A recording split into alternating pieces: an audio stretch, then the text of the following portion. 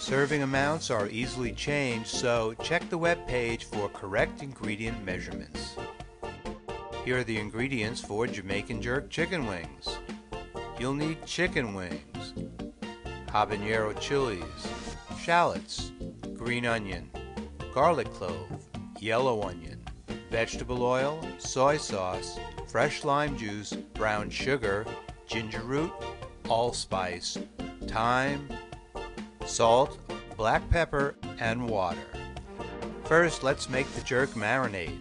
Start by chopping the garlic clove, the green onion, the shallots, the onion. Peel the leaves off of and chop the thyme, and peel and grate the ginger. Then, using plastic gloves, carefully remove the stems from the habanero chilies. Make sure not to get anything on your hands. Add it to a blender along with all the rest of the ingredients. The green onion, the shallots, the ginger, the onion, the garlic clove, thyme, allspice, vegetable oil, soy sauce, lime juice, brown sugar, salt, black pepper, and water. Now blend it until it's a smooth paste. Place the chicken wings in plastic bags. Depending on the amount of wings, more bags may be necessary.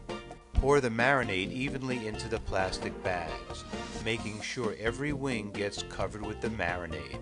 To do that, seal the bags, squish them up a little bit, and spread the marinade. Then refrigerate them for at least 8 hours or overnight.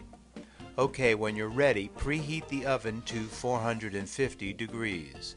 And over a foil-lined baking sheet, set a rack and rub the oil all over it to prevent the wings from sticking.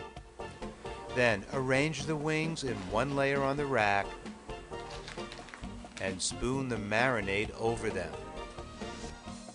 Place the rack in the upper third of the preheated 450-degree oven for 30 to 35 minutes, or until they are cooked through.